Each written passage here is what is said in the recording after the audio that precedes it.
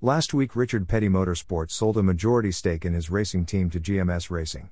On December 7, Petty GMS Motorsports have announced that they will field 2 full-time cars in the NASCAR Cup Series next season. With 2 full-time charters that guarantee entry into each of the 36 races next season, Ty Dillon and Eric Jones will become teammates for the 2022 season.